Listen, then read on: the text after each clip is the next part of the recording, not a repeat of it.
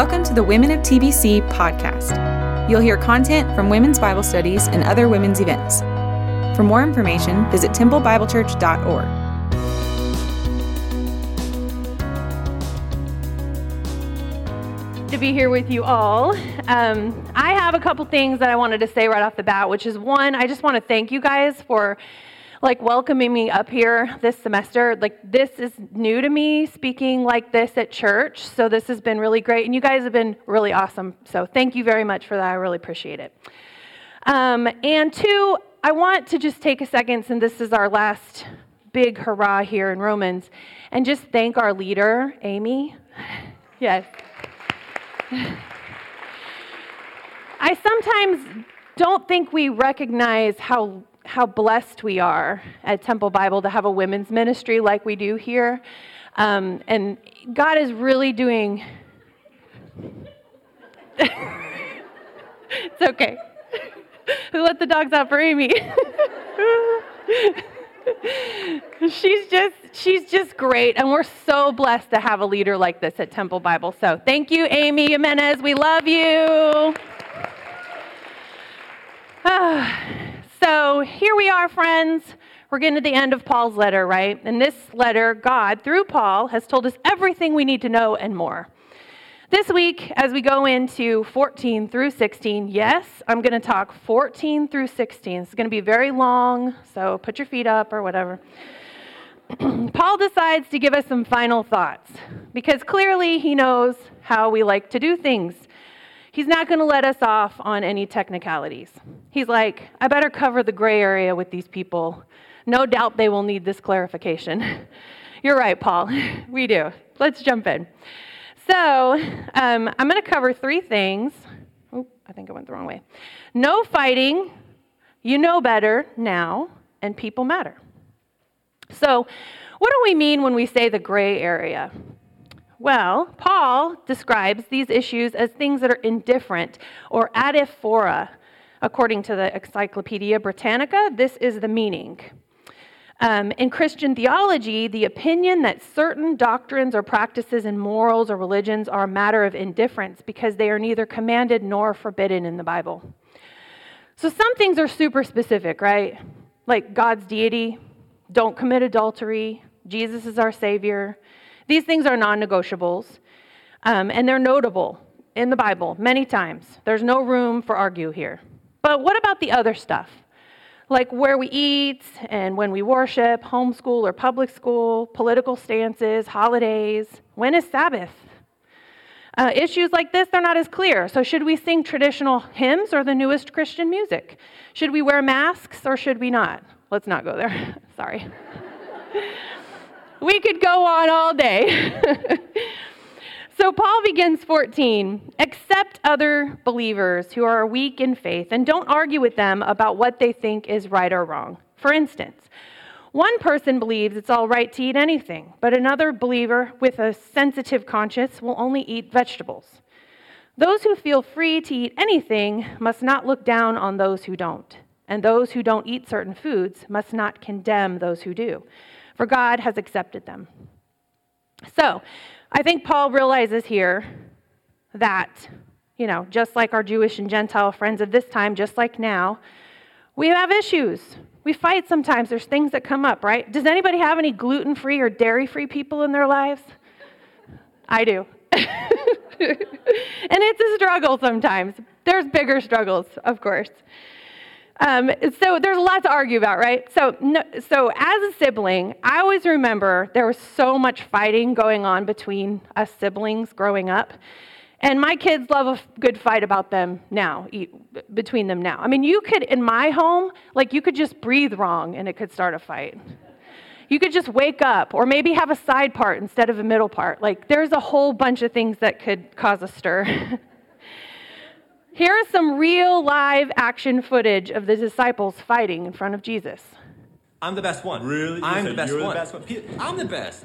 I'm the best. I am the Oh, best disciple he's got. How are you the best? I walked on water, didn't I? Walking, really? Oh, that's good, that's good. From where I was sitting, it looked to be more like drowning. Oh, from where you were sitting in the boat, inside the safe little boat. Oh, this guy can't even walk on water, Jesus. You see this guy? Well, why walk when you can just run? Oh, okay, so we're bringing this up. This is what we're doing. Okay, Yeah, all right. That's right. I'm faster and you know it. I'm faster and you know it. There was one time, I hadn't even stretched that day. I was off. I felt off. Okay, Peter, Simon Peter. Simon Says, whatever your name is. Okay, beloved.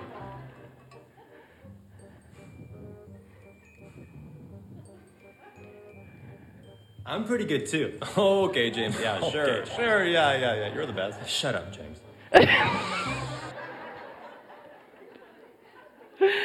Oh my goodness, I love that. So they were soon to realize that none of what they were doing was going to earn favor. But by being the best, they weren't earning special favors with God. So Paul asks us this really important question in verse 4. Who are you to pass judgment on the servant of another? So in other words, who do you think you are? How dare you? Remember the therefores, y'all. And I feel like if there's one word that you leave Romans with, it's the therefore. Like there's so many of them, right? And every time he says therefore, he drops some more knowledge on us, right? So we're going to look at those therefores. Okay, so here's the numbers. So if you want to, you can look at them with me. So if you just want to pop your Bibles open or whatever you want to do. 2:1, you therefore have no excuse who you pass judgment on, someone else, for at whatever point you judge another, you are condemning yourself, because you who pass judgment do the same things. Remember that? Remember that one, y'all? All right, here's 5:12. Therefore, just as sin entered the world through one man, and death through sin, and in this way death came to all people because all sinned. Remember that one? That was 5. Okay, so we got to 6. Here's 6. 6:4.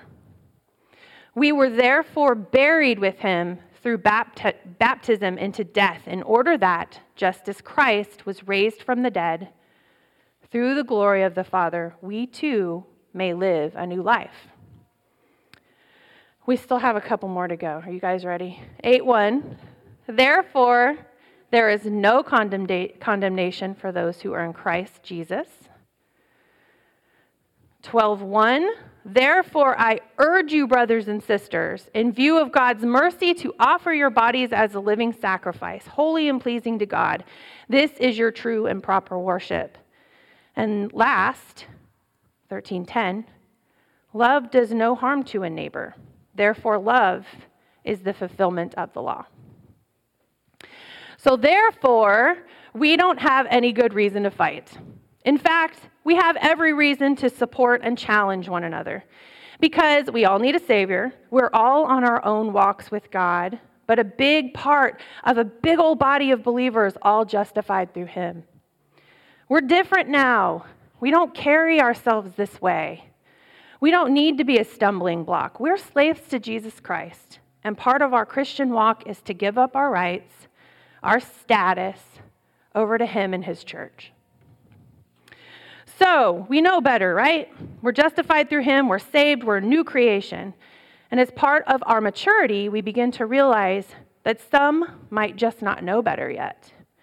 And we don't know where God is on their masterpiece. Think about the potter's wheel we talked about earlier in our Romans study. Do you remember in Romans 9 when we discussed God's sovereignty over humans? Paul writes, "No, don't say that. Who are you, a mere human being, to argue with God? Should the thing that was created say to the one who created it, 'Why have you made me like this?' When a potter makes jars of clay, doesn't he have the right to use the same lump of clay to make one jar for decoration and another to throw garbage into? In the same way, even though God has the right to show His anger and His power, He is very patient with those on whom His anger falls and who are destined for destruction." So Paul's going back to the Jeremiah days here to make sure that his Roman readers understand God's the boss. God's the judge. He's the potter. We are the pottery. He's crafting you just like he's crafting me. And do we want to get in the way of that for somebody over something trivial? It is brand new clay we're working with sometimes, or it's just clay that just might not be ready yet. So I found this online. Admittedly, as someone who knows literally zero about the stages of clay, I was interested to learn that pottery is not as simple as just clay and fire. Like, I thought that's what it was. You just made the clay and then you just fired it up, but it's not. There's different stages in the life of clay. So I have a little chart there that shows you the different stages. But every stage is completely necessary for the end result. The watered down slip stage helps to form the clay into the plastic stage, which leads to clay that is easy to dry, but also very easy to shape. Timing matters. If the clay is off-centered, it won't set properly, making it necessary to start over. And when it hits the greenware stage, it's completely dried and ready to hit the bisqueware and glazeware phases before completely becoming officially pottery through lots and lots of fire. So there's so much to the process, and it's quite a masterpiece when it's done. God has us all on our own pottery wheels simultaneously. So think back to your days as a new believer. For me, this is easy maybe because I didn't grow up in church culture. It was fairly recent. Early in our walk in faith, Ken and I were invited by our Christian mentors, also our neighbors, Brian and Robin Nerium, to come to their small group. Many of those people in that group are here in this room today. CCSC. I think back to those days, and I literally just laugh at myself because I was like that brand new clay. I was saved, but I didn't know about the story. I didn't understand the scripture. I was very basic, and it showed. Sometimes I would say things like, guys, brace yourselves. I'm such a New Testament girl. It's just all about love, and the Old Testament is just death and despair. I said it. I did. Lots of times. Or how about this one? So I'm pretty sure the story of Adam and Eve is just a metaphor, right? That sounds a little far-fetched. They were like, oh, wow. And I definitely said this. I like to go to church on Sundays when Gary preaches because he's my favorite. Hey, it's good to be humble, y'all. But y'all, these people were gracious. They didn't even laugh, probably. Oh, sometimes they did, but not most of the time. They would ask us questions about what we thought and give us more to chew on with their gentle thoughts. They didn't make us feel like they were above us or that we were like the new people that didn't know anything. They included us in small gestures like meal planning and Christmas projects. They prayed for us, and they have been there for us in every way possible. They participate in Impact each year in our block, and they've virtually paid for every mission trip my kids have ever gone on. They have brought meals when my family has been sick. I mean, these people are with us. They love us. And I've heard this expression a few times. Instead of being a stumbling block, be a stepping stone to help spiritual maturity. And I like it, but I think we can go one step further. I want to show you this picture here. I think this is the way I'd like to look at it a little more. People who have been through some stuff, who have varying amounts of faith. I mean, look at that guy leaning over the cliff. You've got to have some trust there. What if that guy next to you drops you? What's going to happen?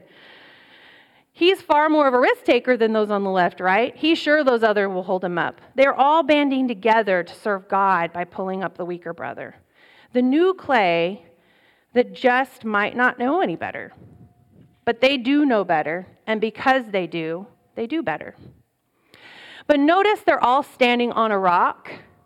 Y'all, the rock is God's sovereignty over it all. They're standing right on top of his sovereignty. So me being a New Testament girl and all the nonsense about Adam and Eve and shopping the sermons at church, that didn't change my salvation, and this life group knew that. They could listen to my immature thinking without making a big difference for the group. They knew it would take time. In fact, having newcomers like this around probably gave them an opportunity to use their gifts. And they could trust that God was at the wheel, the potter's wheel, that is. The people in that same group had lived through addiction, divorce, spouses dying, same-sex attraction, abortion, so much more.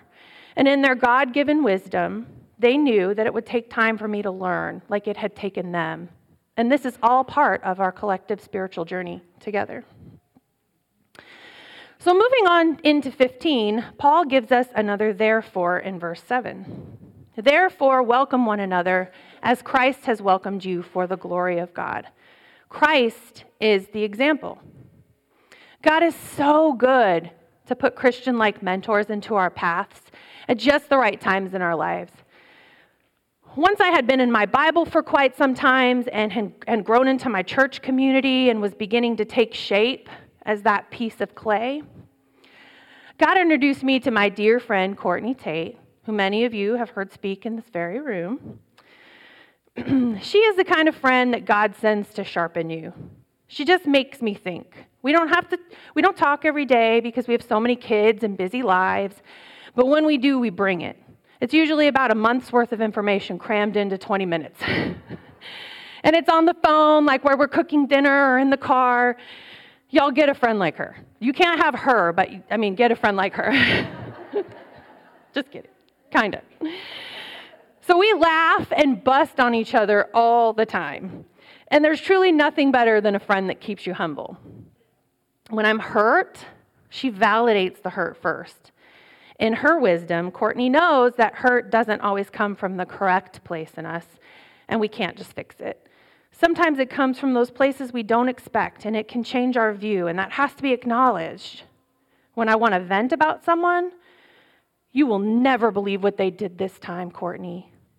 She's often first to humbly say, well, I've done that, and I wonder what's going on with them. Have you tried talking to them? Well, no, Courtney. I didn't think about that one. And that just takes the anger right out of your sails, right? And I can't be that mad anymore. And when I'm telling her about something controversial I'm reading or watching, she's like, source, please. God has sharpened her ability to question information she receives before accepting it as truth. And she, in turn, has taught me to do this.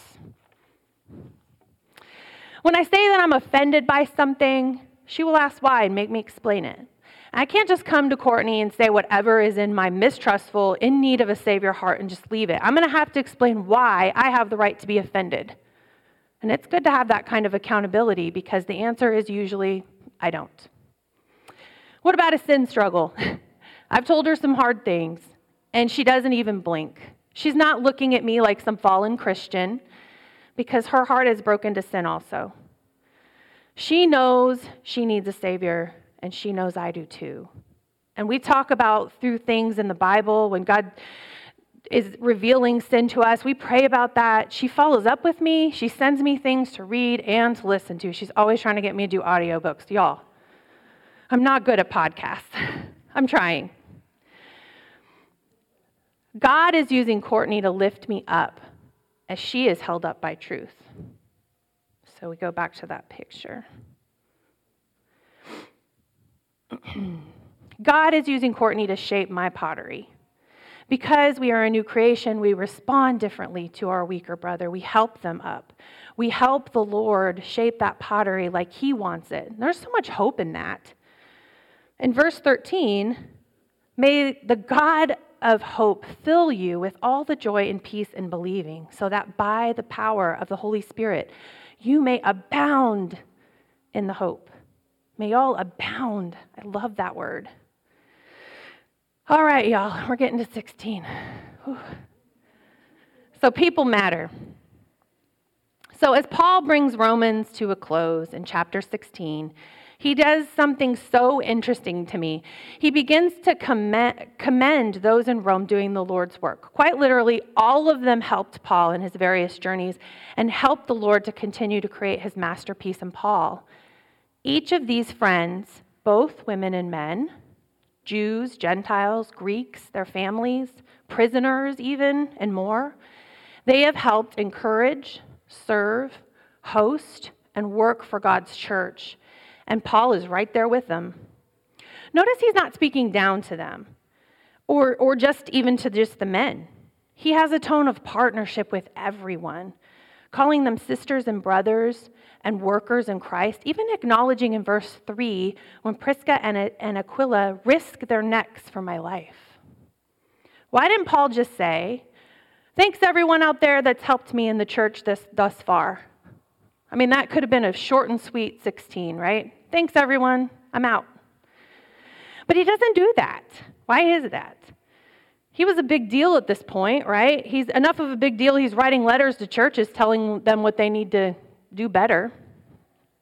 He could have skipped the names, but he doesn't. My opinion is that people matter to Paul. He sees their contributions to the mission. He understands that part of the Christian faith is the climb. He understands that you can't make the climb on your own, and God's people need each other, like he needs these people, and he dearly loves them.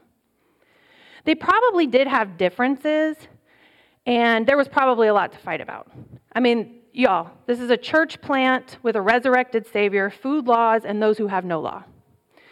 It was complicated, like really complicated. No doubt there was much to debate, but if you look at 16, into 16, you will see that there's a lot of love, and it all stemmed from our Savior and what he had done for us. And in verse 16, if they were greeting each other with a holy kiss, it seems like the love was more important than any quarrel. And the world would be taking note of how this would look among Christians. All right, let's pray.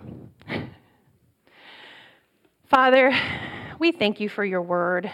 We thank you for the breath that you gave Paul to put your word on paper so that we can study it all these years later and it makes sense. We thank you for your church and the people you continue to place in our lives at just the right moments to help shape the pottery you're creating in us. We ask that you help us see the weaker brothers and sisters as a place to encourage and to serve. We ask that you give us stronger brothers and sisters to encourage us and lift us up to your higher ground. Help us to see you when we look at them, Lord. We love you. Amen.